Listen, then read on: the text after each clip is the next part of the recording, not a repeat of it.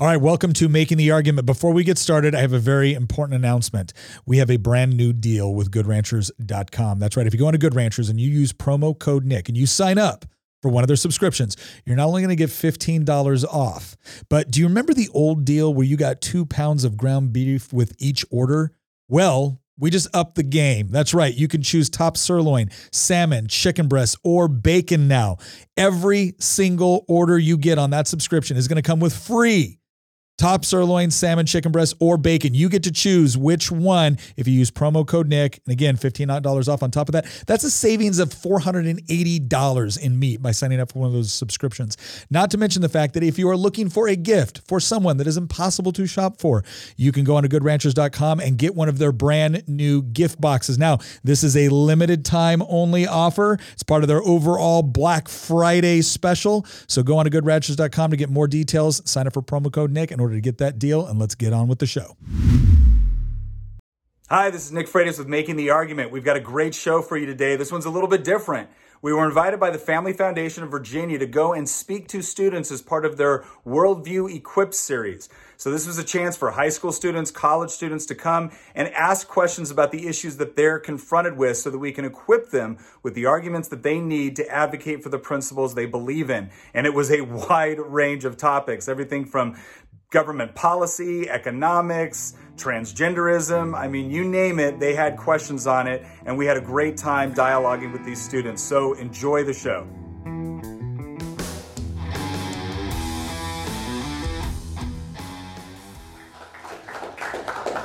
Well, no, thank you guys. Thank you to the Family Foundation for having me. I appreciate that you are going through a course on worldview right now. I wish it's a course that more people would go through, especially people that end up running for elected office. You would be shocked at the number of people that serve in positions of power, making decisions on things that affect the lives of millions of people that really have no concept of what they believe at a fundamental level. And so the fact that you guys are actually asking those important questions is really important.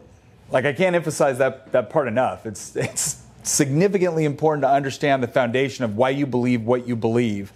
One of the quotes I really like from C.S. Lewis, where when he was talking about his Christianity, and he was saying that I don't simply believe in, or he was talking about how he believes in Christ like he believes in the sun, not just because he sees it, but through it he sees everything else.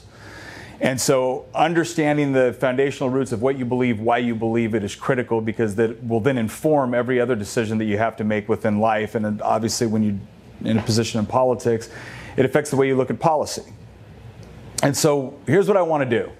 And this is kind of a variation of some other talks I've given before. So I'll just talk a little bit about what I like to call the worldview discussion and the concept of presuppositionalism.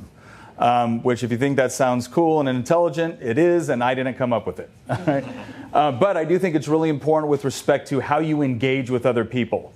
How do you actually share ideas? Because one of the biggest problems that we have right now is anytime we talk about anything, there's the threat of offense. And offense is never used as, gosh, I'm offended by that. I should probably think more about why that offends me and then understand and then be able to give an explanation for why there may be offense associated with that and what potential discussions could we have to alleviate that or address the sort of problems that cause the offense in the first place. No. That's not the conversation that happens. It's, I'm offended, shut up.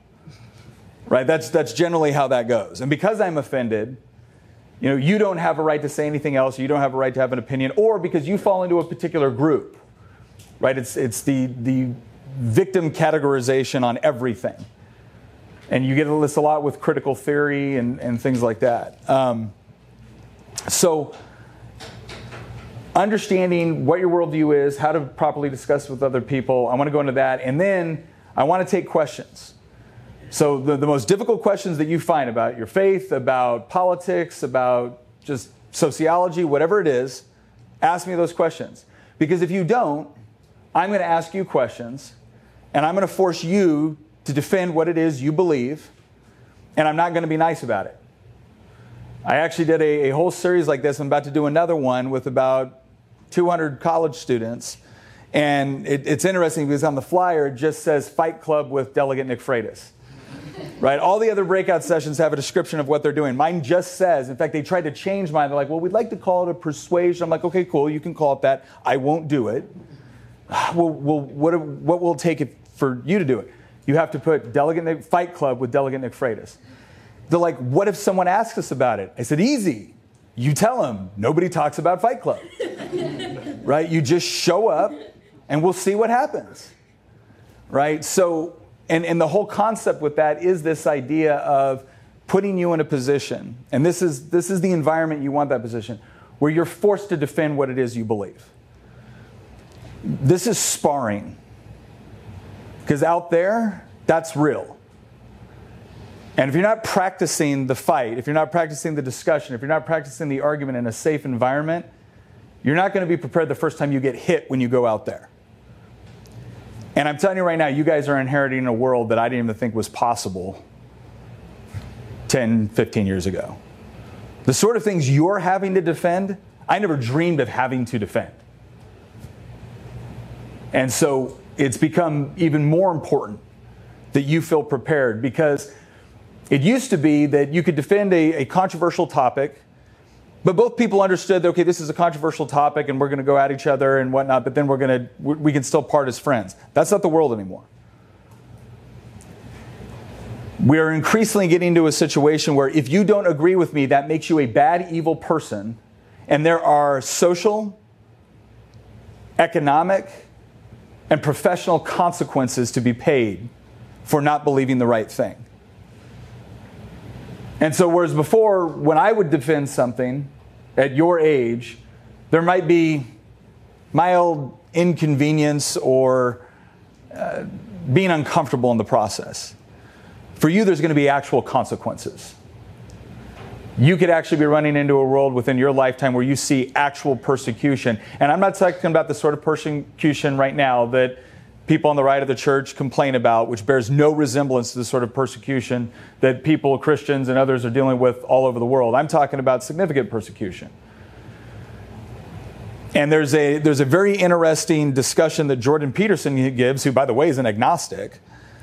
But Jordan Peterson has a class, and when he's teaching psychology, he likes to tell people, he goes, I'm willing to believe that most of you think that if you were growing up in 1930s Germany, you would have been the one standing up to the Nazis, hiding Jewish children in your basement. He goes, the first part of this class is to teach you that no, you wouldn't have. You would have gone along with it. You would have gone along with it with the next pressure. The second part of this class is to teach you how to not be that person. And so I'm adamant about this because it really does start off with the intellectual component. It really starts off with having that deep moral conviction and understanding that whether, especially with your faith is not just an intellectual conviction, it is a relationship with Jesus Christ. You have to understand that. The next part is understanding that if something is correct and it is right and it is true, then it is worth standing for, it is worth fighting for, even if you're the last one to do it, even if it costs you something to do it. And we have been overwhelmingly spoiled in the United States because we do live in relative freedom and prosperity compared to the rest of the world, and certainly compared with world history. As much as people want to talk about all the bad things that has happened in the United States, and there are plenty of things to talk about, one of the questions that I like to turn back on people is I like to ask them, compared to what? Because if you're comparing it to an ideal, yes, everything falls short of the ideal. And that doesn't mean the ideal is not worth fighting for, but everything falls short of it within human history. But if you're comparing it to what's gone on in the rest of the world, we've got it pretty good here. No matter who you are, we've got it pretty good here. But as we start to see the cultural shift that all of us are witnessing within the United States, you could say that a shared worldview that most people in the United States used to appreciate, the idea that there was such a thing as objective truth, there was such a thing as objective morality. We might have disagreements, but ultimately there was something that we were all accountable to, and that was the truth. And that has slowly and steadily been replaced with things like postmodernism, deconstructionism, critical theory, where now all of a sudden there is no objective truth. There is no objective moral reality. There is oppressors and there is oppressed, and everything falls within the realm of class, race, sexual orientation, or sex itself. And those things determine for you what is right and what is wrong. There is no objective standard that you can appeal to. And the job of your generation is going to be fight against that and fight for the idea that there is such a thing as truth. And truth, far from being merely something that constricts, is actually a liberating concept. All right, so I'll get off my soapbox here, at least for a moment. What I want to do right now is I want to take, let me back up one more thing. Presuppositionalism, because I promised you I was going to talk about that. So I don't want to jump into questions without actually telling you the method of engagement. So, any of you ever heard of Cornelius Van Til, Greg Bahnsen? Any of those Christian apologists? Okay. So, in the Christian apologetic method, you have what you sometimes refer to as evidentiary apologetics, right? Using the inductive method to stack up evidence to determine whether or not you think God exists, there's objective morality, or things like that. The presuppositional method really is focused around this idea that every single worldview, every single one, whether you call yourself an atheist, a Christian, a Muslim, an agnostic, whatever it is, every single worldview is ultimately predicated on faith at its starting point. Now, if you're agnostic or atheist, they'll combat that. They'll say, well, no, that's not right. I just rely on reason. Do you have faith in reason? Okay, yeah. Why do you have faith in reason? Well, because I can see it. Oh, so you have faith in your senses. Do you have... Well, no, it's induction. Oh, so you have faith in induction, right? It doesn't matter where you go with this. Every starting point of a worldview relies on faith. And anybody that tells you that their worldview does not rely on faith is betraying something, right? They're cheating a little bit. Because even if they say they only rely on reason, or they only rely on logic, or they only rely on their senses, there's still an element of faith in that thing which they're relying upon in order to interpret everything else in reality.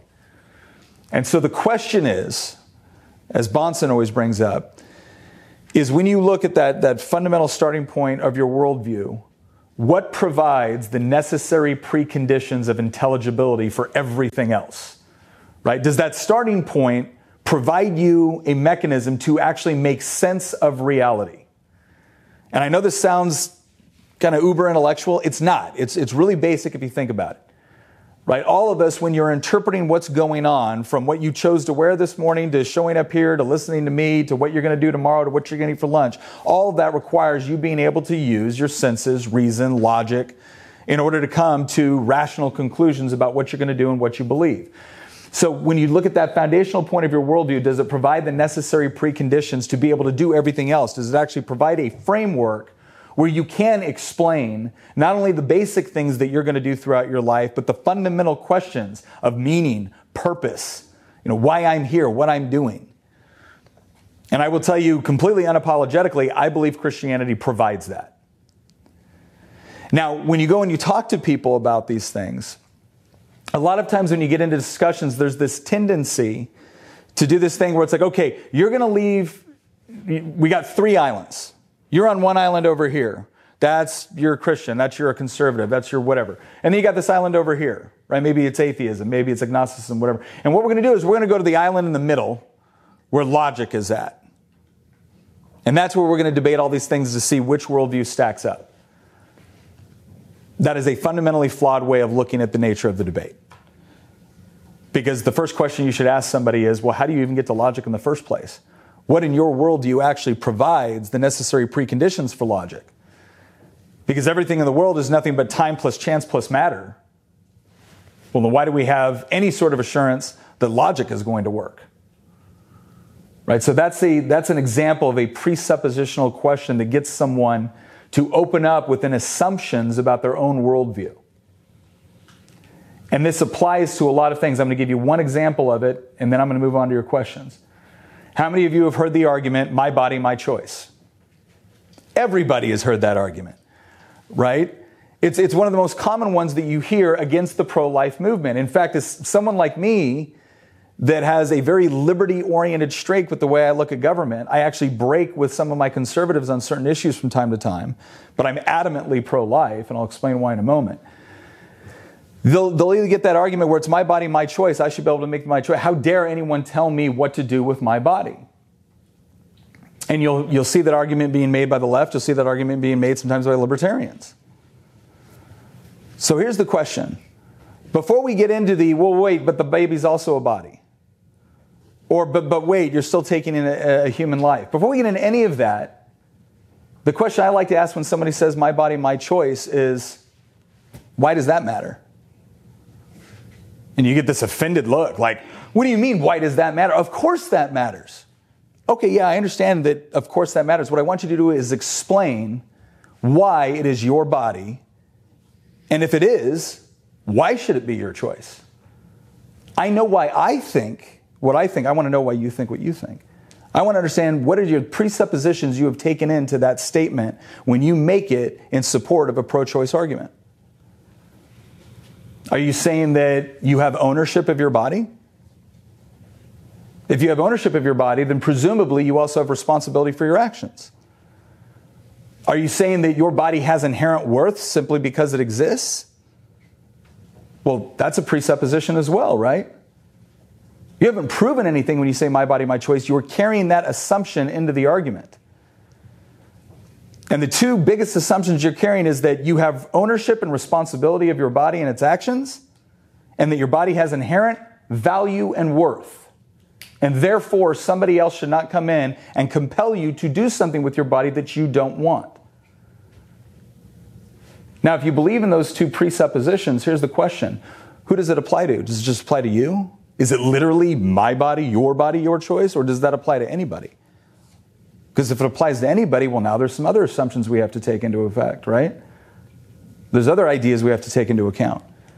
Because if everybody's body has inherent value, and everybody is responsible for their actions, well, then when we look at the decision with respect to abortion, then we have to say at least in 97% of cases, what happened is two people who own and have responsibility over their bodies made a conscientious decision to engage in an activity that they know could bring about another body, which they've already acknowledged has inherent value. And now they're saying that that body should not have value because it's infringing on what somebody else wants to do over here. But you've already destroyed your own argument.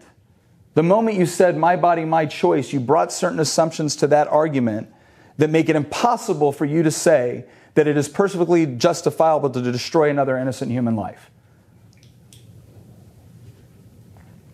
That's what it means to take a presuppositional approach to a question. And so many times where I see people that generally believe what we do get in trouble on these discussions is that we just assume that we all at least have some basic commitment to truth or objective morality. And we end up talking around each other. And we end up getting mad at each other. If you can first take a step back and ask the question, why do you think that way? Or if what you just said is true, doesn't that mean that this is also true? If you can open them up within their own presuppositions, you will have a much more productive conversation. Because one of the things I have learned the hard way is that if you were simply having a discussion to win an argument, that's pride. And I do not see a lot of good things happening as a result of pride. I was just listening to a sermon the other day, and they said something truly profound. I thought it was very profound. They said, if your quest for justice is fueled by bitterness and hatred, then even if you achieve justice, you will be left with bitterness and hatred. If your quest for justice is fueled by love and compassion, then when you achieve it, you will still have love and compassion. It's one of the other things that I really want to impress upon you today. If this is all about proving to other people how much smarter you are than they are, you're not fulfilling a biblical mandate. You're not actually achieving anything that's truly useful. It has to be about more than that. You have to actually care about the person that you disagree with. 1 Peter says it best, right? 3:15. First, sanctify Christ in your hearts and always be prepared to give a response for the hope that is in you, but to do so with gentleness and respect. And I will be the first to tell you that there are many times where I have a lot of difficulty with the gentleness and respect part. I mean, the environment I grew up in was largely military oriented. We were hard on each other. We were overly sarcastic. It's kind of, and I'm not saying that that's always bad, But I can tell in my own life there's been times where I have an opportunity to have a discussion with someone, and as my wife sometimes looks at me, and Tina will say, she goes, was your intention to make someone aware of a good idea or to demonstrate Christ's love in a particular situation, or was it to completely intellectually destroy them? To which I look back at her and be like, can it be both? And chances are it can't. Most times it can't be. Okay, so as you guys think about the various questions you want to ask, and again, if you don't ask me questions, I'm going to start asking them back, and that's when it's going to get crazy. All right? Because I want you to have that opportunity to do the sparring, to go back and forth, okay? But as you're thinking about that, that's what I want you to be considering. How do I have a productive conversation with somebody, not just how do I win a debate? Because this is the last thought I'll leave you with before we get to that. One of the things I've found, and I won't get into all the details, but there was a time where I was debating with somebody about the existence of God. And he started to go off on this tangent where he said, well, do you believe that if you commit suicide, you go to hell? And I responded with, that is a red herring fallacy argument that has nothing to do with either the existence or non-existence of God. And so why don't you stay on topic? Now, I was technically correct. I was also a prideful fool in that moment. I was so concerned with demonstrating to him how smart I was that I never thought to ask the question, why did you ask me that? Because if I had, that would have given me the insight into what he was dealing with in his own life, the struggles that he was going through, the sense of abandonment that he felt, the sense of complete disillusionment, the sense of frustration that he had with the church and with faith in general. I could have had that conversation and actually gotten to something that might have been able to provide some sort of healing, but I was too concerned with being the smartest guy in the room. Don't do that. You will be shocked at the number of times that there is a very, very thin intellectual veneer covering up a mountain of pain and personal suffering. And your job is to never marginalize the suffering, experience, or pain someone else has gotten through. It's to understand it so you can have the conversation about what is true, because if you really believe that truth and love and compassion is ultimately what brings healing and reconciliation, then you are going to have to wade through some very, very difficult waters at times. And you have to be open to asking those questions, to following the leading through the conversation in order to know what to ask. All right, I'll stop there. So, all right, start firing away questions. Yes.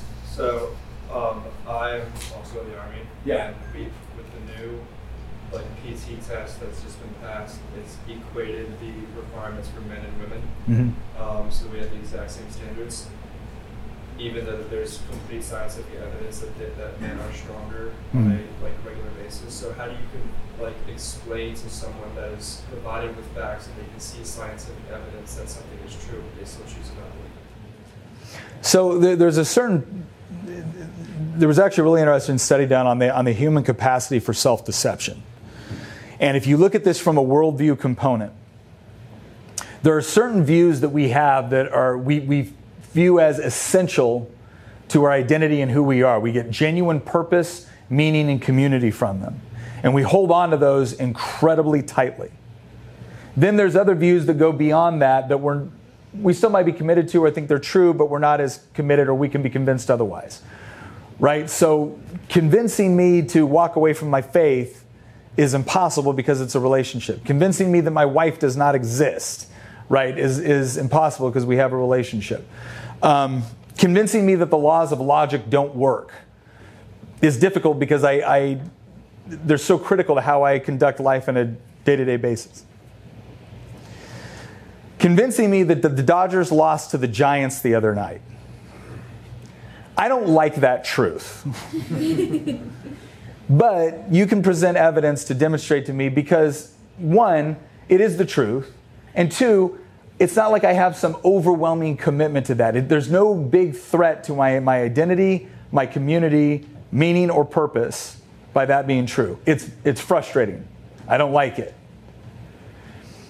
When you find yourself in a situation where you have given a perfectly logical, rational explanation for something, you've provided empirical evidence to support your logical argument, and people are still refusing to accept it, there's usually something else at work.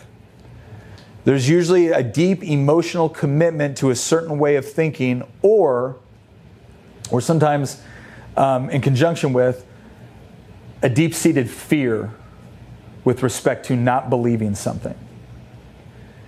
And I think that, again, the reason why I talk about the whole identity, purpose, and community, if someone identifies a certain way, has a community that encourages that particular identity, and they get purpose from that identity and community, and now you're presenting evidence which potentially tears that down, you're going to get a lot of resistance.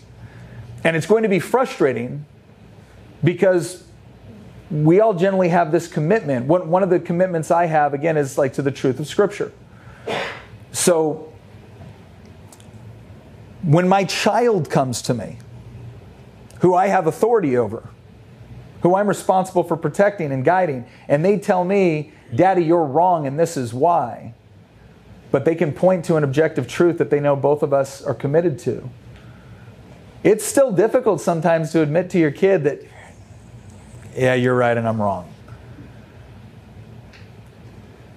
So part of what we have to be able to demonstrate in a conversation like this is we have to understand what is going on behind just the basic argument that is taking place. If you have in fact, now sometimes I will tell you this, I've seen people make arguments before where they just think it was brilliant, and I'm looking there going, oh my gosh, please never say that out loud again. Right, so the first thing to do is to go back and check your own argument, your own data.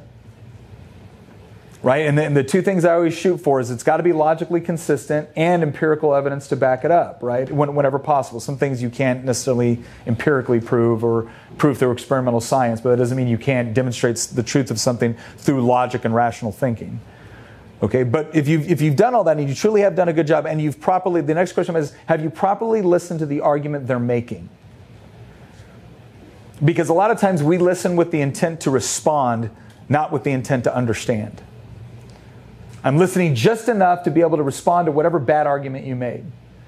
But I'm not giving myself any time to truly digest why it was you said what you did or what argument you brought to the table. Because that is going to provide you insight into the deeper motivations behind why they want to believe something. Right? Generally not hard to get somebody to, again, if you were doing a math equation right now and it came to the wrong equation, first of all, I would not be the person to ask to correct it. And I showed you, well, no, it's actually this. You'd be like, oh, okay, good. Why? Because what you wanted was the correct answer. You didn't have any commitment that the answer be 42 as opposed to 47. You just wanted the correct answer. When a lot of these discussions, this is not just purely a discussion about the correct answer. There's a whole bunch of emotional and psychological baggage that goes with the implications if you're wrong. And so being sensitive to that when you engage in the conversation is really important. Another thing that I think is important, so, you know, I've been to Ranger School, I've got my Ranger tab, I got my Special Forces tab, you know, all that stuff. I remember the first time a Ranger went through Ranger School, or a woman went through Ranger School and graduated. First thing I did was call up my buddy, who was the Sergeant Major at Ranger Training Brigade. And I just said, I just want to know, because there's been a lot of discussion. Everybody's got an opinion on it. Here's what I want to know. Were the standards adjusted in order to make sure they passed? And Sergeant Major Arnold, Nick, no, they were not. Then welcome to the club. That's the other thing we need to understand on the other side of this, is that sometimes we have a commitment to a certain outcome. And when somebody breaks that stereotype and accomplishes something, all of a sudden we become protective of an institution that we thought belonged to us And now we're worried on how is that institution now changing? And yes, when somebody is fundamentally changing, like again, if they had changed the standards, well now, she didn't achieve her Ranger tab. She achieved a Ranger tab because you changed the standards. But that's not what she did. She operated under the same standards with biological challenges that her male counterparts didn't face, and she graduated anyway. And if my response to that is, well, I want to protect my interpretation of what a Ranger tab should look like, then now I'm the one doing a disservice, not just to the institution. I'm doing a disservice to her. Now I'm not the one committed to truth anymore. And that's the other thing that we have to be very, very careful on, is making sure that, yes, if we're saying that a standard should be applied equally, that makes sense. But we should also not be threatened when somebody does achieve a standard and achieves a huge milestone. And so, that's the other part that I think that there's some pushback on, some legitimate pushback against maybe our side on that, if that makes sense. Yeah, because with the specific situation that I was talking about, and like how there's been lowered standards that men now have to reach because there was enough complaints that women thought that there should be an equal standard, but the percentage of women that could reach that male standard were so low that the Army lowered it so it would be much more equal. Yeah. And especially in like my company, they've been just like normal Army talking about like, oh, why is this happening, blah, blah, blah. And I just want to know, like, when we're presented with issues like that, not in just the Army, but in like a more nationally political sense. Yeah. And there's a very obvious like scientific truth versus something that's like opinion and emotion, like based on emotion. The way that the country's moving right now is like emotions are cared about a lot more than just facts. Yeah, narrative has become incredibly important. And so how do we combat that without being viewed as, oh, you're just insensitive and the enemy? Well, with some people, you won't be able to do that. They're going to come to that conclusion because they've created an intellectual infrastructure where that is the conclusion they come to. If you look at the whole idea of critical theory, and right now when you say critical theory, everyone thinks critical race theory. That's not the only critical theory. Critical theory used to be more associated with Marxism and class warfare and economic outcomes. And then you had critical theory with respect to theology. And now we're seeing critical race theory. But a common theme within critical theory is a rejection of the sort of linear thinking that you see typically associated with the laws of logic, scientific method, and they put more emphasis on narrative. And this is kind of a postmodernist construction, right? It's this idea that there is no objective truth, there's just perspective. But then within critical theory, they've placed people in certain categories of victimization or oppressor versus oppressed. So if you're an oppressor, it doesn't matter what you say. If you're an oppressed class, then you're the good guy. That's it. And so if you're debating with someone that is committed to that, the best thing you can do is ask questions. You can engage in logic, what we call reductio ad absurdum, reducing the argument to absurdity. Now, you don't want to do that necessarily in a mean way. You just want to ask basic questions. Like, so for instance, when we talk about standards within the military, so why does the military exist? Right? Like, that's the first question that we should be asking. Why does the military exist? The military is an arm of the government in order to provide a deterrent effect to anybody that would threaten us or our way of life, and to engage in acts of violence in order to mitigate that threat. That's why the military exists. So a key question a lot of times in these discussions, we're talking about standards, right? Before you even get to, should the push-ups be this amount or this amount? Why does the military exist? What do we do within the military? Should there be a particular standard for some MOSs and not other MOSs? For instance, if you're going into the military to be the judge advocate general, a lawyer, should you have to pass the same physical standards if you're going in to be an infantryman? Well, that's a discussion we can have. Another question is that who benefits from lowering the standards? What benefit have we actually achieved? Because if now you can get in or you can join a particular unit, but you're no longer in a situation where you can actually effectively defend yourself or conduct operations in a dangerous environment where you can be killed, did we do you a favor? Were we compassionate to you by putting you in a situation where you could not possibly defend yourself or others? Right? So a large part of the argument is that if we're concerned about the compassion side of it, which we should be, or the emotional component of it, well, here's my question. Conservatives, sometimes we get in this trip where it's like, well, that's an emotional argument. Okay, is it true or not? Right? That's whether it's an intellectual argument or a heady argument or an emotional argument is less valuable to me with respect to understanding what's going on than whether or not the argument presented is true or not. Is it true? That's the question that we should be asking. The emotional reaction somebody has to a particular thing is an invitation to thought. And one of the things I really want to stress to people, and I think it would be very useful for you to stress when you're discussing this with other people, because a lot of times you will find people that are convinced of a particular policy decision because their intentions are good. And they haven't even bothered to think about the incentive structures it's going to create or the logical outworking of the policy that they're supporting. They just know that they have good intentions. The people that supported the policy have good intentions. They want the policy to have good outcomes. Poof, that's all that's required. But that's not compassion, that's moralizing.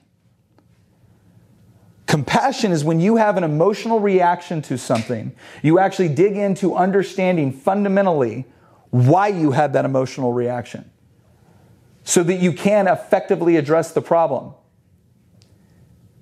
That's the logical step that's followed if you are genuinely concerned about compassion. Why do I have this reaction? Why do I have this emotion? What are the different underlying causes behind the event that took place that generated the emotion in the first place? How do we effectively address it in such a way that actually respects people's personal integrity, their rights and liberties? And then how do we craft, when appropriate, policy that will create the appropriate incentives to create the appropriate outcomes? But if you jump from, I have an emotional reaction, to I want this policy without actually understanding anything in between, you are not trying to solve someone's problem. The only problem you're trying to solve is your own angst. It's how you feel about something. And there's nothing quite so self-centered as the idea of imposing a solution on millions of people, not because it's actually going to achieve the desired end result, but because it makes you feel better in the moment about the situation you're trying to address.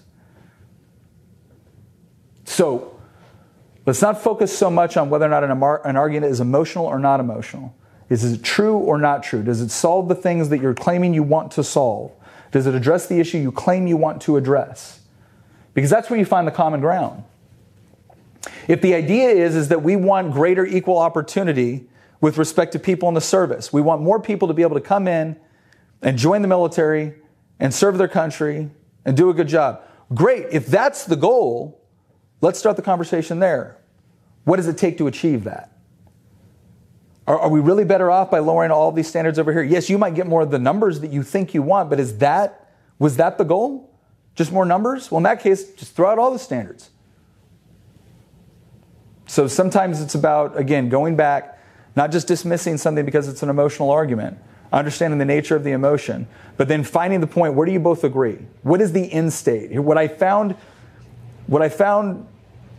often, not all the time, but often, is that there are very similar end states with respect to what people want. We want people to be happy, healthy, prosperous, and free. How we get there varies a great deal. All right, who's got another one for me? Yes, sir. Kind of touching on something you mentioned earlier, but people will be emotionally attached to an argument and then not want to necessarily hear what the actual answer is to that, and instead we'll try to shut down the argument instead. Yeah. So how do we, so what do we do in that situation? Do we still try to talk to them, or is the best thing to do just walk away from it, or is there another option? I mean, I want to recommend handcuffing them to a chair or nothing, but so it depends. If someone wants to engage in a conversation, they'll make that evident on some level. If somebody just wants to yell at you, they'll usually make that very evident on some level. And if somebody doesn't want to talk at all, they'll walk away. The other thing that I would tell you to be careful of is the audience. A lot of times you'll get in a discussion with somebody and there's a lot of other people watching that discussion. And the real reason why you're there, you'll find out later, was because you said something that impacted somebody over here that you never actually talked to, but was watching how you answered questions or how you engaged. And they were also watching how the other person engaged. So being aware of your surroundings with respect to a debate or discussion that you're having is important, because it might be that the people that are the most influenced by what you say are the people watching the discussion, not engaging in it. So when you can engage, even if someone is yelling in your face, to be perfectly honest, I like being in environments where I'm outnumbered 5-1. And the reason why is because everyone watching that recognizes, wow, that dude's outnumbered 5-1. That's interesting, right? They must have some, level of conviction with what they're saying if they're willing to go into a hostile environment and discuss it. The other thing I like is when someone gets really, really upset and angry and starts yelling, I like to get calm. Now, I will admit, sometimes I like to get calm because sometimes it makes them even more mad, right? But that's not the right motivation. That's not the right motivation. But what it does is it demonstrates, hopefully to the person you're discussing with, but at the very least to everybody that's watching, that you're actually here to have dialogue, right? You're not here to intimidate someone into not speaking. And there's people having natural sympathy toward that. So what I would say is that there is always a point where basically there's no utility to continuing the conversation, either because they're not interested or they're walking away or nothing positive is really possible of happening out of it. But as much as it's within your control, you can always control your action in the dialogue, your action in the conversation.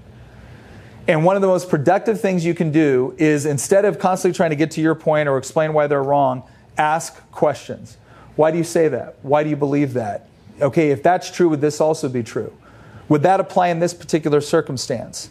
What about this? Because now what you're doing is, again, you're opening them up within their own presuppositions, but you're also listening to them because you want to get the answer. Presumably you want to get the answer to the question you just asked. They're now more engaged because you're asking them questions. There's a tendency to look at the person answering the questions as the position of authority or the one controlling the conversation. It's actually not true if you do it right, but it will allow people to engage in dialogue sometimes a lot easier in circumstances where they otherwise wouldn't. If it's just, battleship, you lodge a salvo, then they lodge a salvo, right? That can break down really quickly. And by the way, when you ask the questions, ask a good question. And don't make the question something where you're obviously setting them up or trying to make them look stupid, right?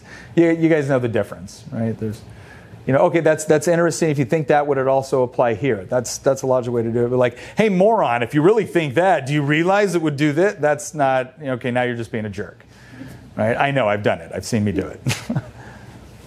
So, yeah, to answer your question, there will be a time to go away. But again, always keep in mind, you're always in control of your actions. Right? We don't buy into that argument that it's not your fault or based off of how you look or how you were raised or your economic status that you don't have control of your actions. We don't buy into that. We buy into the idea that, no, I do have responsibility for what I do and how I behave. So keep in mind the person that you're talking, also the people that are watching. Yes, sir. Yeah, in our quest to win hearts and minds, how do we do so when the primary way information gets communicated these days is clickbait headlines, Twitter dunks, and 2-minute news debates? So I'm not saying don't engage. I like to engage in any environment that I can engage in. So I have a podcast called Making the Argument. I have another show we do called The Why Minutes. And I've had conservatives get mad at me I can't believe you're putting this out on Facebook. I'm going to compete in any medium that I can compete in. I'm also going to understand that different mediums have different audiences and different reasons why people show up. Right? You almost got to think of some of those environments, whether it's the news or social media, or the difference between why someone watches Facebook or why someone's on Facebook versus why someone's on TikTok. Right? If I go to a pizza place, it's because I want pizza. It's not because I want dental work done. All right, so same thing when you go to these, when you are looking at the different venues or environments that you're going to be discussing in, understand why people came there in the first place.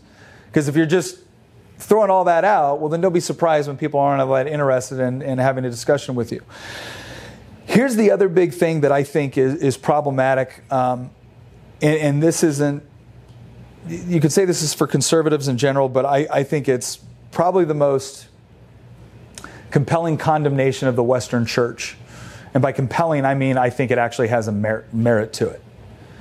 When we're talking about winning hearts and minds, especially like when it comes to the policy realm, and I say, well, I don't think the government should do X, Y, or Z because that's an infringement on liberty or an infringement on property rights or an infringement on, whatever.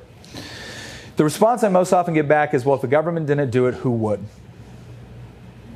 Once upon a time, the church and the family and individuals in general, as part of communities, was the answer to that question. And somewhere along the line, we got the bright idea that if we just handed this all over to Caesar, we'd have a lot more money for stained glass windows and potlucks. Well, how's that worked out for us? One of the biggest problems that we have with winning hearts and minds is that we want to convince them through our words and our arguments of our way of thinking, and we spend very, very little time convincing them through our actions of our way of thinking. And so I would encourage you as you look at a particular problem, and I get into this issue. Again, I have a very liberty-oriented view of government. So I have had people that share my faith, that in general share my political convictions, that will come up to me and say, well, we need to use the government to do this. We need to use the government. I mean, we should be pushing for this in our schools, and we need a bill that's going to... So our primary way to solve problems now is to use government force and coercion to compel other people to do what we want? If that's your way to solve problems, we've already lost the argument. This is just a simple question of who's going to rule over us. It's no longer a question of what free people do in a free society for the betterment of themselves, their families, their community. So one of the greatest arguments that we could start making is actually engaging in a very real sense to meet the needs that everyone else is trying to address through government power and control. I ran into church softball league. Had a pastor come up to me, and it was interesting because he thanked me for what I do in the General Assembly. And we got to talking, and their church, before COVID, realized that there was a medical need in their community, so they set up a free clinic. They realized that there was a dental need in their community, so they set up a dental clinic. They realized that there was an educational need, so they started doing that. They realized that there was a daycare need, so they started to do that. And I'm looking at him going, that's like what I've done. I've taken some votes, I've given some speeches, I've tried to carry good legislation. But ultimately, that pastor and their congregation were showing people the love of Christ by meeting practical needs. So when that person asks, what is different about you? They have an answer. That's what we need more of.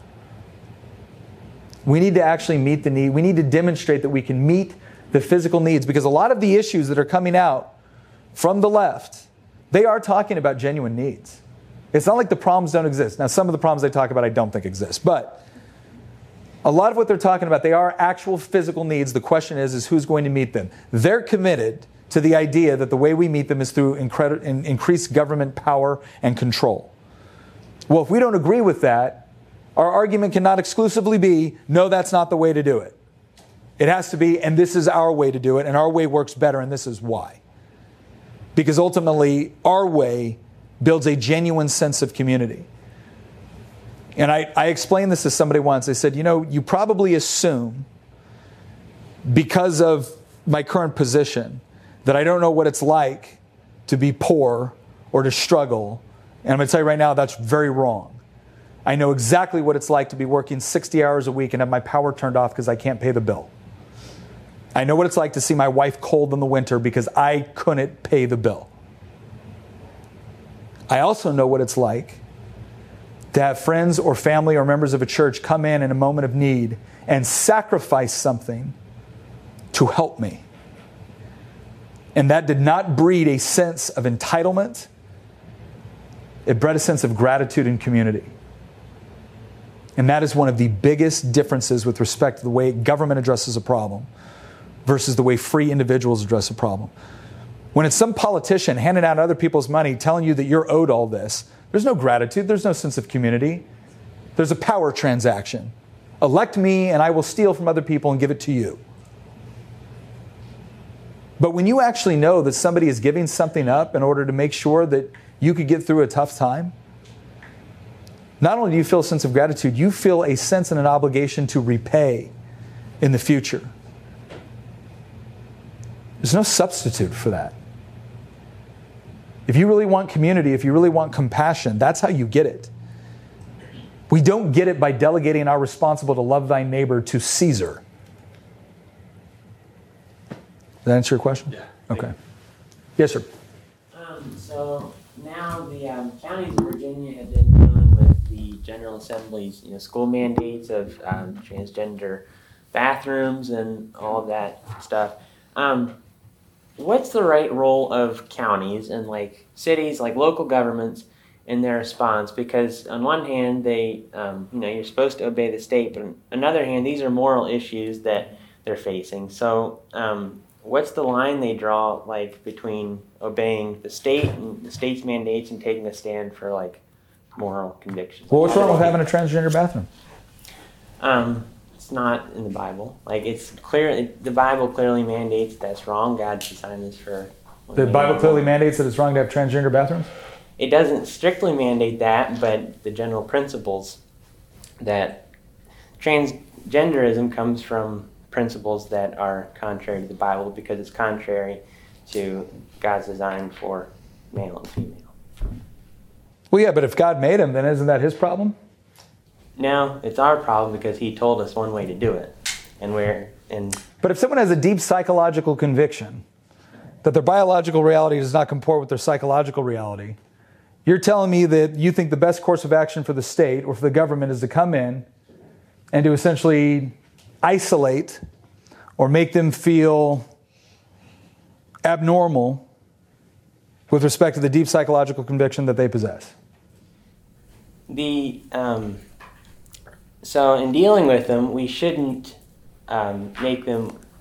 There's a way that Christians can respond to where they can treat them with love, but that love should be in such a way as to tell them about how to get out of that situation. Because anything like other than the design that God created for marriage is... well, we're not talking about marriage. But transgender... Okay, so maybe not talking about marriage, but the issue of transgenderism and anything contrary to God's design for man and woman still falls within that category. So while the state shouldn't treat them like badly, like bully them, there is a way to, as Christians, to like show them love by showing them how they can be free from that. So your fundamental argument here is that because the Bible has a particular moral code with respect to gender identity, therefore the state should use the coercive power of government in order to compel schools to prevent them from setting up bathroom arrangements which they think may be more compassionate towards students that identify as transgender. What I'm saying is local governments should be able to operate by their moral convictions and should be able to say that they are not going to set up. So if Alexandria only wants to have transgender bathrooms, then they should be able to apply based off of their moral convictions? No. So the localities that comport with your moral convictions should be able to make policy in accordance with their moral convictions, but not the counties that you don't like. I'm saying... I totally did a bait and switch on you with this. Let me ask you a question. What is the fundamental question? I think the fundamental question, like when it boils down to everything, there are two different worldviews, and those worldviews are competing. So on one hand, you'd have the biblical worldview of marriage, biblical worldview of what a man is, what a woman is, versus the, I guess, Marxist or progressive idea or worldview where there is no really objective reality. And so these issues are coming from those two fundamental worldviews like colliding. Yeah, but specifically with this issue, so I mean, there's multiple worldviews, right? There's literally can be as many worldviews as people. There's different political ideologies, right? The question I have, though, is what is the fundamental question here? Let me ask you this. Define transgender. Well, that has a lot of definitions. We actually had, we had a bill before the Education Committee, and that had to do with, and they one of the things they wanted to put in there was transgender policy. And one of our members said, can you define transgender? And the patron of the bill said, I'm going to leave that to Equality Virginia, which was the primary lobbyist supporting the bill. So he said, cool. Equality Virginia, can you define transgender? We're going to let the Department of Education come up with that. Right? So before we even get in to this school board, that school board, because part of what I was doing was talking there in knots, right? Because if you're saying that a local school board should be able to do what they want in accordance with their moral convictions, then if a local school board has the moral convictions that every student should be taught Marxism, well then, hey, you just said they should be able to do it in accordance with their moral convictions. The fundamental question here with respect to transgender, and the reason why I made that statement, that typically speaking, when we're talking about something, and like you said, there can be multiple definitions. In fact, in some cases, they don't like to define it because now there's a concrete standard by which we can actually have a discussion. They don't want that. I had a colleague I had a bill for battered women's shelters. And I had a delegate tell me, well, everyone knows that sex and gender is fluid. And I'm like, wow, everyone knows that. So then literally none of us know what gender we are. Well, no, we do. Not if it's fluid. It's fluid, you have no idea. Could be something different 5 seconds after you said this. But typically speaking, when we're talking about that, what we're saying is that someone has a deep psychological conviction that they are something other than what their biological reality says that they are. Right? So we associate sex and gender, and those terms have been used synonymously for centuries. But we associate those things with biology. That biology has always been what we've used to differentiate between male and female. Now, people have a wide variety of different sexual preferences and whatnot, and we can get to that debate later. But with respect to men and women, the way we have always defined this, the way we've always differentiated those terms has been based off of biology. So now what you're telling me is your biology does not comport to your psychological reality. Therefore, not only do you insist that reality adjusts to reflect your psychological convictions, you insist that the rest of us adapt our thinking to comport with your psychological reality. Do we do that for, what else do we do that for?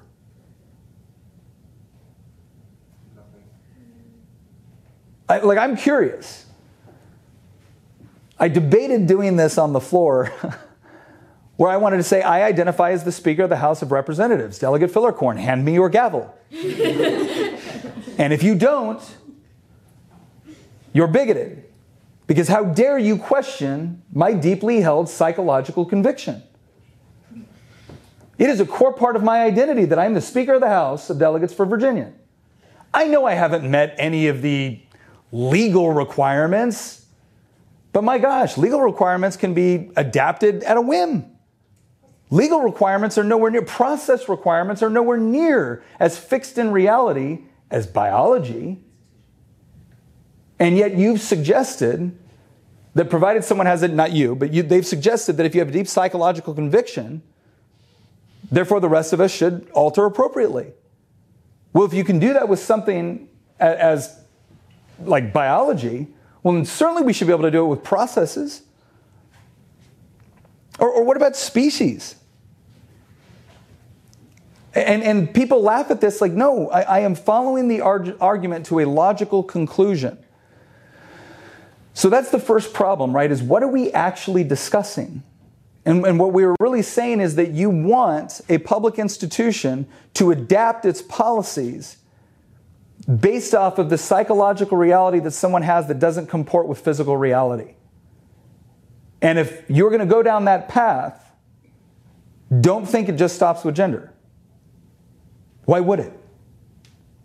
So that's the larger implication from a public policy perspective. But can I tell you something that I think goes even deeper than that with this issue? And why I think we are making the wrong argument? I had a church group once ask me, like, what do you think about prayer in schools? I said, well, I believe in prayer without ceasing, but what you're asking me is you think you want organized state-ran prayer in a public institution, in a government school? Yeah. I said, you've already lost the debate. Because what could that prayer possibly mean? What could some generic prayer led by a government official that kids are now required on some capacity to participate in, what could that possibly mean? Here's the real question. Why is the government running all of our schools? And that question is far more fundamental to the overall debate that's going on here. When we look at education, who is primarily responsible for education? Is it the state? Is it the government? Is it parents? Now, all of us understand that the whole idea of specialization and diversification within the economy is predicated on the idea that we all don't do the same thing equally as well. And so I focus on the things that I do really well, and then I delegate certain responsibilities through interaction to other people. So if you're a really good teacher, it might be better for you to teach my kids than it would be for me to teach my kids math. It's literally better for anybody to teach my kids math other than me. So I might delegate that responsibility, but does that all of a sudden make the argument for now the government should come in and compel it through forced taxation and truancy law? Should the government now ultimately get to decide what the curriculum is?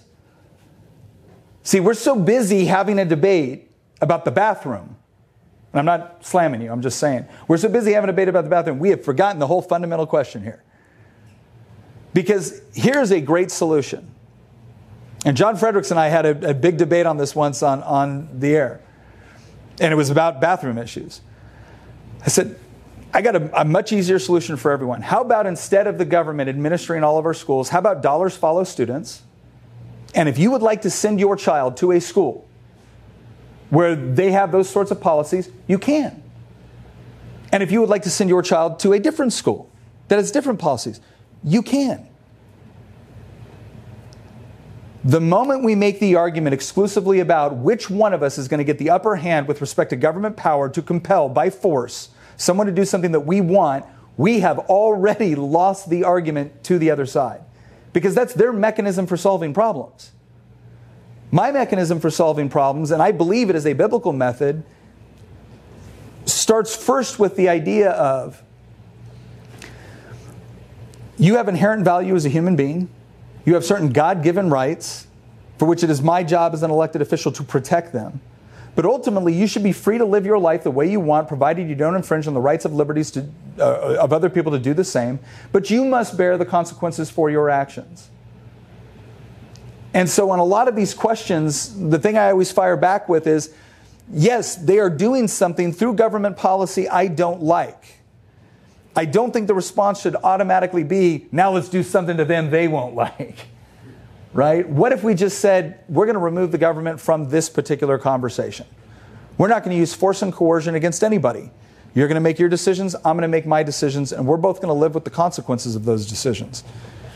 If you want to know what the chief reason why we have such a problem with civil discourse in politics, it's not just because of tone. It's not just because we assume bad things or assign bad intentions to people because we have policy disagreements. One of the chief problems is because the nature of political discourse has become, you and I have a disagreement, now we're going to go run to our respective politicians to compel the other one by law to do what we want. And anytime the discussion descends into this idea of we're going to use force and the threat of violence against you, instead of letting you live the way you want, letting me live the way I want, provided we don't infringe on each other's rights and liberties, anytime we resort to force, yeah, the stakes are going to get really, really high. And it's going to get very ugly very quickly, and we're seeing that right now. So, to your point, I understand the frustration, but I think the fundamental answer is going to be something where we reintroduce this idea that parents are going to have different opinions with respect to the raising and education of their children.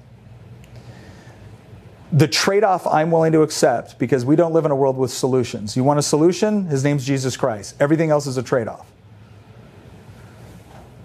We live in a world of trade-offs, and the trade-off I am happy to accept is this. Provided that you are not doing something that is like truly abusive to your child. If you want to raise your child in a school that teaches them that Karl Marx was a great guy, it is not my job to come in and use the force of government to compel you to do otherwise. But you don't get to use force to compel me to teach my kid Ludwig von Mises and Frederick Bastiat and Friedrich Hayek. A lot of Austrians in there and one French guy, but all right, because I do have faith. I do have faith that when truth is allowed to compete in a free marketplace, it wins.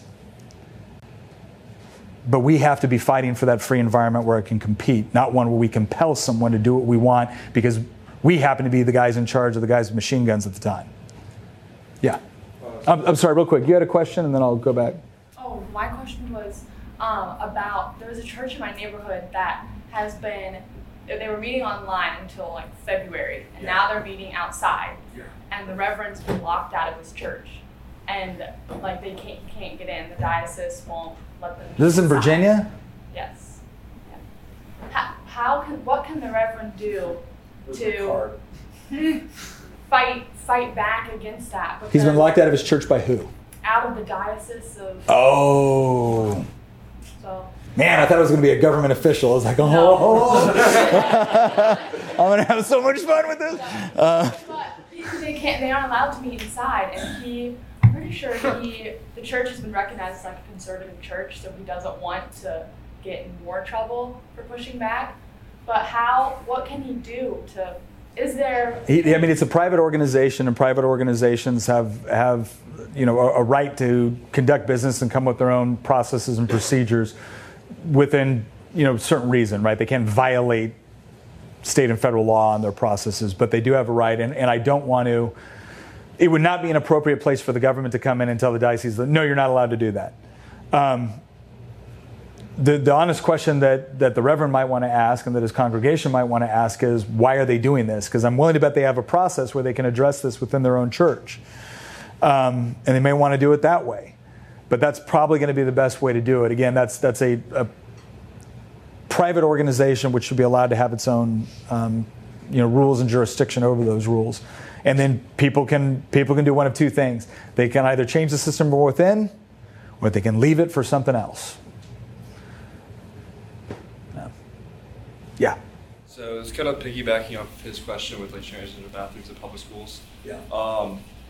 I got into like a debate with one of my friends about this because they felt that transgender bathrooms aren't going to hurt anything because it's going to be more of an issue if transgender guys are able to go into just a girl's bathroom, or transgender girls are able to go into a guy's bathroom, and like vice that whole situation. He was like, if we just create a transgender bathroom and then keep the male and female bathroom, then what's it hurting at all? And my response was like piggybacking off a lot of psychological research that supports the idea that if you play into because prior to like 2010, or like the 2000s, the like American Psychiatric Association was gender dysphoria, and until the like transgender community was like, hey, that really hurts my feelings enough, they didn't change it.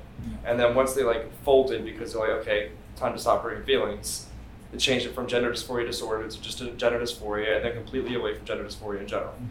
And so like my argument back, which I was more just asking like you if this was like just or like true, is that allowing the transgender bathroom in general prior to adulthood is doing a disservice to a child's mental health, because it's playing into something that for as long as like America's been around, it was considered a disorder until a very recent history, and it was considered like a mental illness. So the argument that you get into, or the trouble you get into with an argument like that, where you say that for as long as okay, great, yeah, and slavery was perfectly fine with people until it wasn't.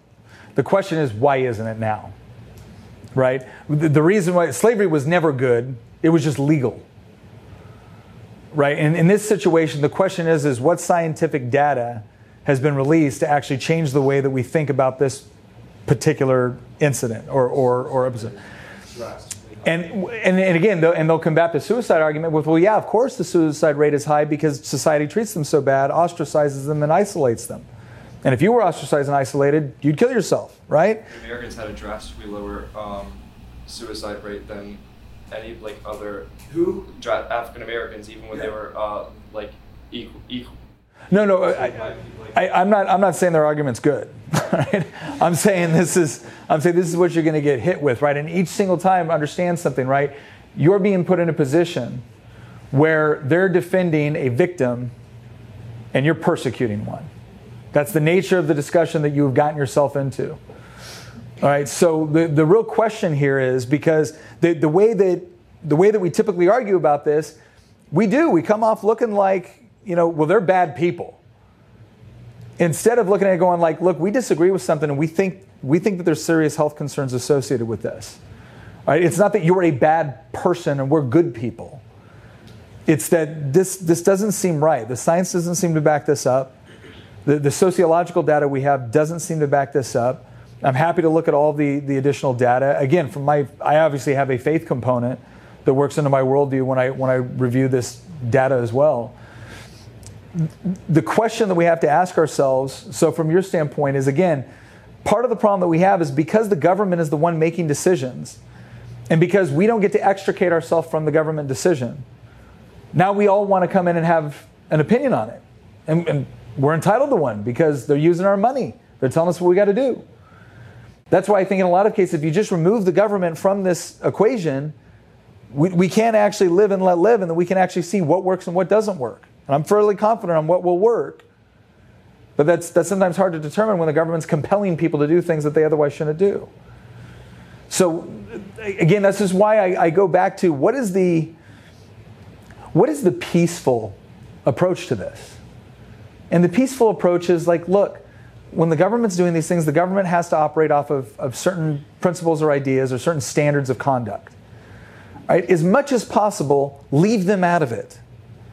Because again, if we'll go with education again, if dollars were following the students, would I be happy with a school that was engaging in policies which I think was confusing children?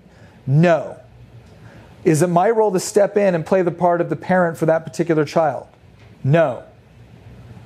So that's an environment where that parent and that child and that teacher and that institution is free to do what they think is best. Again, provided they're not engaging in overt abuse. And then there's other options somewhere else. And then we can see which options work better. That's peaceful. That's voluntary. All right. We can't get sucked into the idea that, no, it's about telling people what we're going to do. And that's always going to be the issue, because if you do have a student, let's assume for a second, we're completely right, and this is gender dysphoria, and this is bad for the child mentally, because again, we're telling them when your psychological reality doesn't comport with your physical reality, it's the physical reality that should change instead of the psychological. And the whole practice of psychiatry has been about getting people to believe what is real, not what they prefer. All right, so let's assume all that. They're still addressing the issue of, well, then what do you do? Right? Do you want the girl that thinks she's a boy to go into the boys' bathroom or the girls' bathroom? Because either way, you're potentially running into issues there. So, okay, there'll be a separate space. Okay, what does the separate space look like? Is there a transgender girls' bathroom and a transgender boys' bathroom? So they're still trying to address the social issue that we're stuck with while we're having this larger debate. That's why, again, I go back to this idea of don't concede the underlying issue that, well, of course the government's going to run all of this, and so now this is just a debate on how they're going to do, who are they going to force to do what, right? We should never concede that debate. That doesn't mean that we can't also have the conversation of that, okay, given that we're in the world that we're currently in right now and we've got to navigate that, what is the best way to do it? I hope that helps. It's a tough, yeah. So how could that happen if you didn't want the Republicans are saying no transgender bathrooms and the Democrats are saying yes? How can we leave the government kind of mandating schools? Like you suggested, maybe having a transgender school, which I mean it's kind of segregation, but as having. Well, no, it wouldn't be segregation because, okay, here's a. I'm going to give you 3 terms that are commonly used in political discourse that I've grown to hate: equality, discrimination, and diversity. Let me ask you something. Who here considers themselves to be a tolerant person? Raise your hand. Okay. Who here thinks diversity is a good thing? Okay. Who believes in equality? Okay. Tolerance of what? Diversity of what? Equality of what? Who here tolerates rape? Oh, so you're intolerant. Who here, if you had a room full of law-abiding, hardworking, ethical people, would want to inject a couple of serial killers in order to make the room more diverse? Who would want to do that? Who here thinks that society should treat an elementary school teacher the same way we treat a pedophile? Oh, so you don't believe in diversity, tolerance, and equality. Those terms have no moral connotation outside of a larger context, but they are used like they do. The moment you disagree with something, oh, you're for discrimination. You're against tolerance. You're against equality. So, segregation. There's 2 types of segregation. There's government-imposed segregation, and there's voluntary segregation. There's segregation by race, there's segregation by religion, there's segregation by sex, there's segregation by preferences on baseball teams. Are any of you San Francisco Giants fans? Cool, you can all stay. Any of you Dallas Cowboys fans? Cool, you can all stay. Right? If we're talking about segregation in the sense that the government is going to come out and compel people to stake with a particular race or another race, that is horrible and racist and wrong. Why is it wrong? Because it's bigoted. The fact that you showed up here today to listen to me as opposed to going and doing something else means you discriminated against everything else you could have done instead of coming here. Is there anything wrong with that form of discrimination? No. Now, if you're discriminating against someone because you believe in the inferiority or superiority of another person based off of their race, that's wrong because it's racist, because it's bigoted. And so this is what we constantly see within these political dialogues is the moment you disagree with something, oh, you're discriminating. Everything you do is an act of discrimination. The question is what's the motivation behind it? All right? So when we talk about a school, like for instance, if there was a school, if the government comes in and says, if your child identifies as transgender, they have to go to this school, yeah, I got a problem with that. If a private sector institution says, you know what, we want to have a school that simply caters to this particular group. Maybe it's a school that caters specifically to people that love music and the arts. Right? Now, it's not that I'm segregating because I hate everybody else. I'm choosing to go into this particular environment because I feel like this is where I can be comfortable, this is where I can be safe, and this is where I can achieve the objectives I have for going to that institution in the first place. And I would argue that on some level, we just naturally do that. Again, if you're segregating yourself based off of bigoted intentions or racist intentions or sexist intentions, yeah, that's bad. There's a moral context to go with that. But always beware of this fad that we have. Jonah Goldberg wrote a book called The Tyranny of Cliches. And I see this all the time. I had a bill before the General Assembly that said that the government could not discriminate against religious organizations because they held to the view that, because they had a religious conviction with respect to what marriage was. Specifically between a man or a woman, right? 2 consenting adults, male, female. I got called and asked, why are you supporting this pro-discrimination bill? I said, well, I see it as an anti-discrimination bill. How could you see it that way? Well, because the government, under Terry McAuliffe, is currently discriminating against this sort of religious organization for this particular belief. I'm telling him he can't do that. So I think it's anti-discrimination. Well, but that group is discriminating. And then I finally explained to the reporter, I said, the fact that you picked up the phone and called me is an act of discrimination against everything you could have done with your time today. Does that make you a bad person? No. Okay, well then maybe we're going to have to define our terms a little bit more specifically. So it's really important when we look at this. So that's what I'm talking about. I'm talking about, and specifically with education, you have some people say the government should not be involved in education at all, right? I understand the reasoning behind that. I think that's going to be a little bit difficult to achieve. Right? But I do think there's a very good argument to be made to say that, okay, if the government is going to be involved, it can be involved without having to administer, control, and run it. Right? When the government wanted to help hungry people, it didn't open up 10,000 government grocery stores and make you shop at one based off of your address. It handed out a voucher to food and allowed you to go into the marketplace and get the groceries that work best for you and your family. I don't see why we can't do something similar with education. And if we did, it would create an environment where a lot of these battles that we're having with one another, we wouldn't be having, because now I'm not compelling you to do something against your faith or against what you think is best for society. You have an option to do what you want. I have an option to do what I want. We'll let the results bear out reality. Yes, sir. So is the Republican Party and conservatives more broadly, are we going to have to resolve this tension between, as you're saying, stay out of it, versus the other side, kind of, I guess, more populist side, saying, no, we need to use the government to fight back against their uses of the government. Are we going to have to reconcile that before moving forward? That's the big argument right now. I mean, that's one of the big arguments. I don't see that debate. I'm trying to keep it nonpartisan, right? Okay, I don't see that debate so much happening on the left. The left pretty much assumes that the government is the primary mechanism that we use to solve problems and to organize society. On the right, we typically don't assume that. We assume that society is somewhat naturally occurring through the family, through cooperation within the marketplace, through civic organizations, through the church. Government is something that we establish in order to provide for protection and to perform certain very enumerated, very specific functions.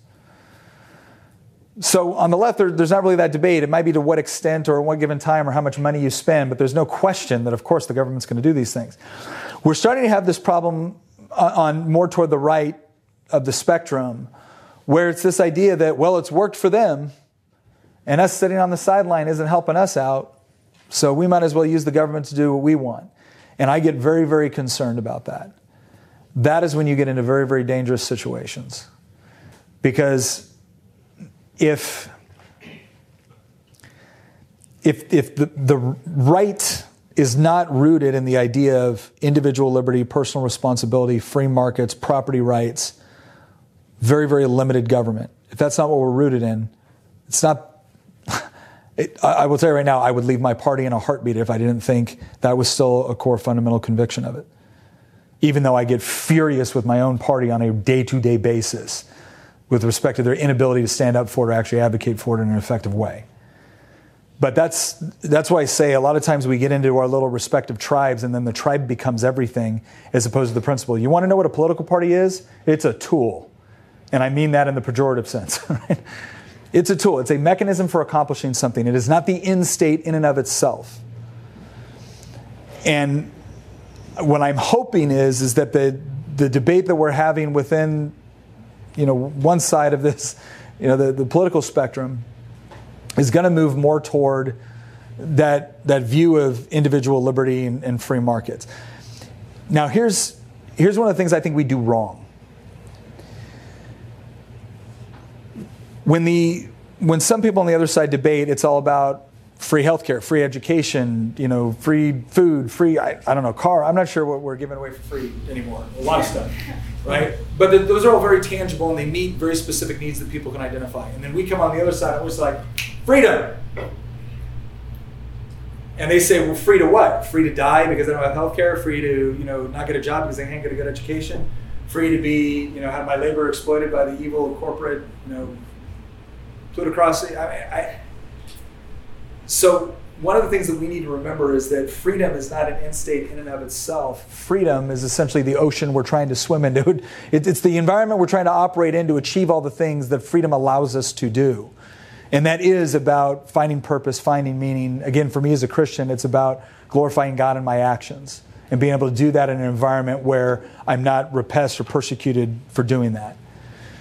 And I do think we have to do a better job of talking about the sort of environment that we're talking about and the trade-off that we have to accept for this is the only way you're going to get a government small enough to not infringe on those liberties means it can't be big enough to do everything you want it to do. because it can change on you. Once you give power over to the government, it doesn't reside in the hands of the people that you want to have it. It's there for whoever happens to hold political office. And so if the debate is, we're now going to use the government to do the things that we think are good, we've already lost, because that was never the nature of the debate in the first place. The nature of the argument for us should always be, how do we expand upon individual liberty and free markets? Because, and here's what I think is so beautiful about that. I've been to a lot of countries. Because I went to a lot of those countries when I was in the Army, they're not countries you typically want to go to.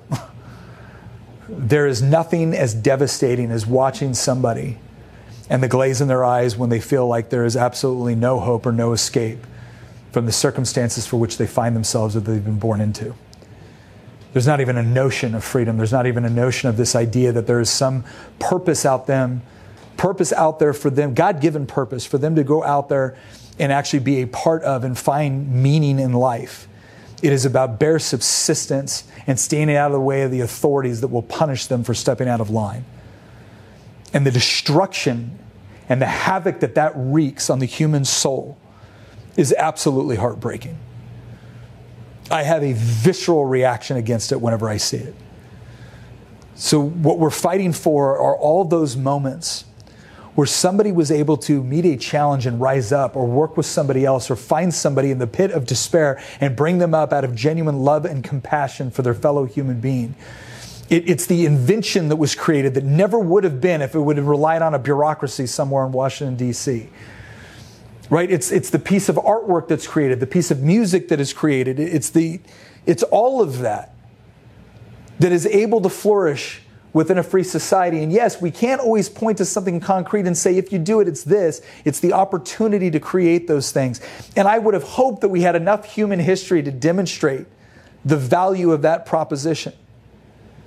But the one thing I have been more and more convinced of, and Reagan said it better than anybody, it's that freedom is not passed through to future generations in the bloodstream. It has to be defended. And we all have to make a choice on whether or not we're going to defend it. And I'll leave you with this, because I know we're done on time. I had somebody ask me once, they're like, do you think our country is too far gone?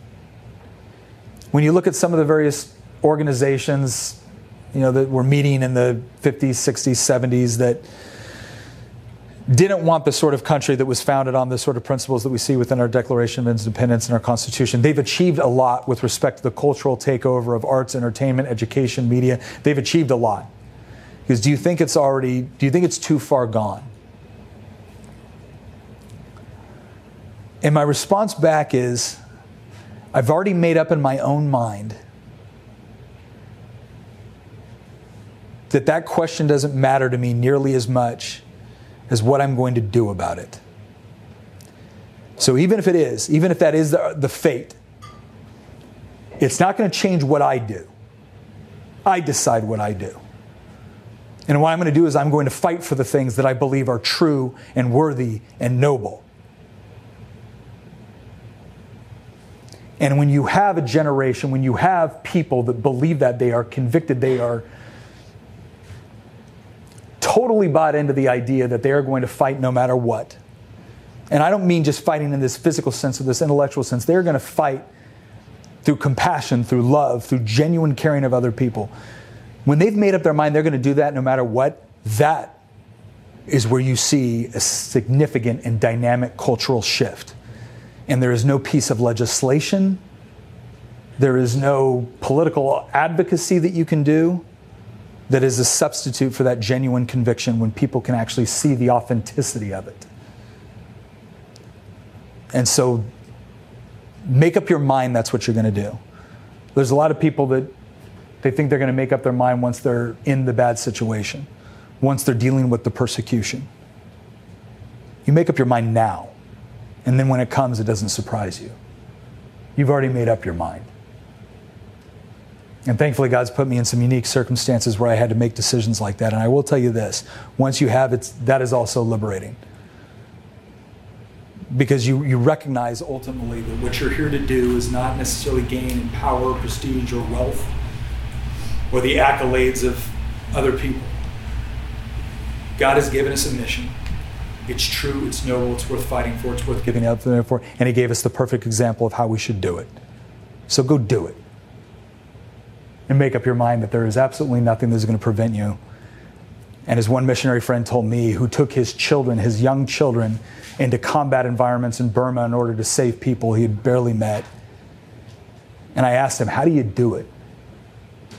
And he said, Nick, my family has decided that we're going to be on mission for what God has called us to do, and we will never be motivated or dissuaded by a desire for comfort or a concern for fear. All right. Well, hey, thank you guys very much for being here. Thank you guys for the questions.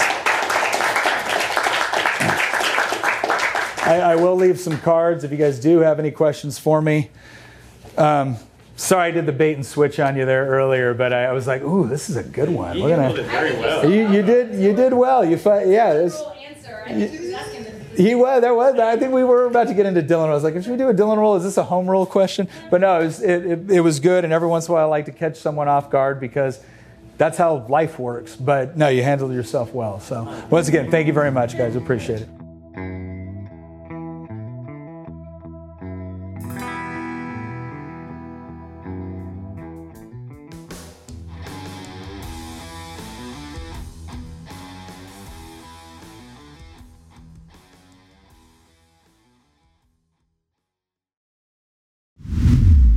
Once again, thank you very much for listening. If you want to support the show, again, one of the best ways you can do it is by heading over to goodranchers.com with promo code Nick. You're going to get $15 off. You sign up for one of those subscriptions and you're going to get up to $480 of free meat with that subscription. You get to pick top sirloin, salmon, chicken breast, bacon. It is all up to you. Plus, if you're looking for gifts to get for the people that are impossible to shop for, goodranchers.com also has gift boxes. You need to act quick. This is part of their overall Black Friday special.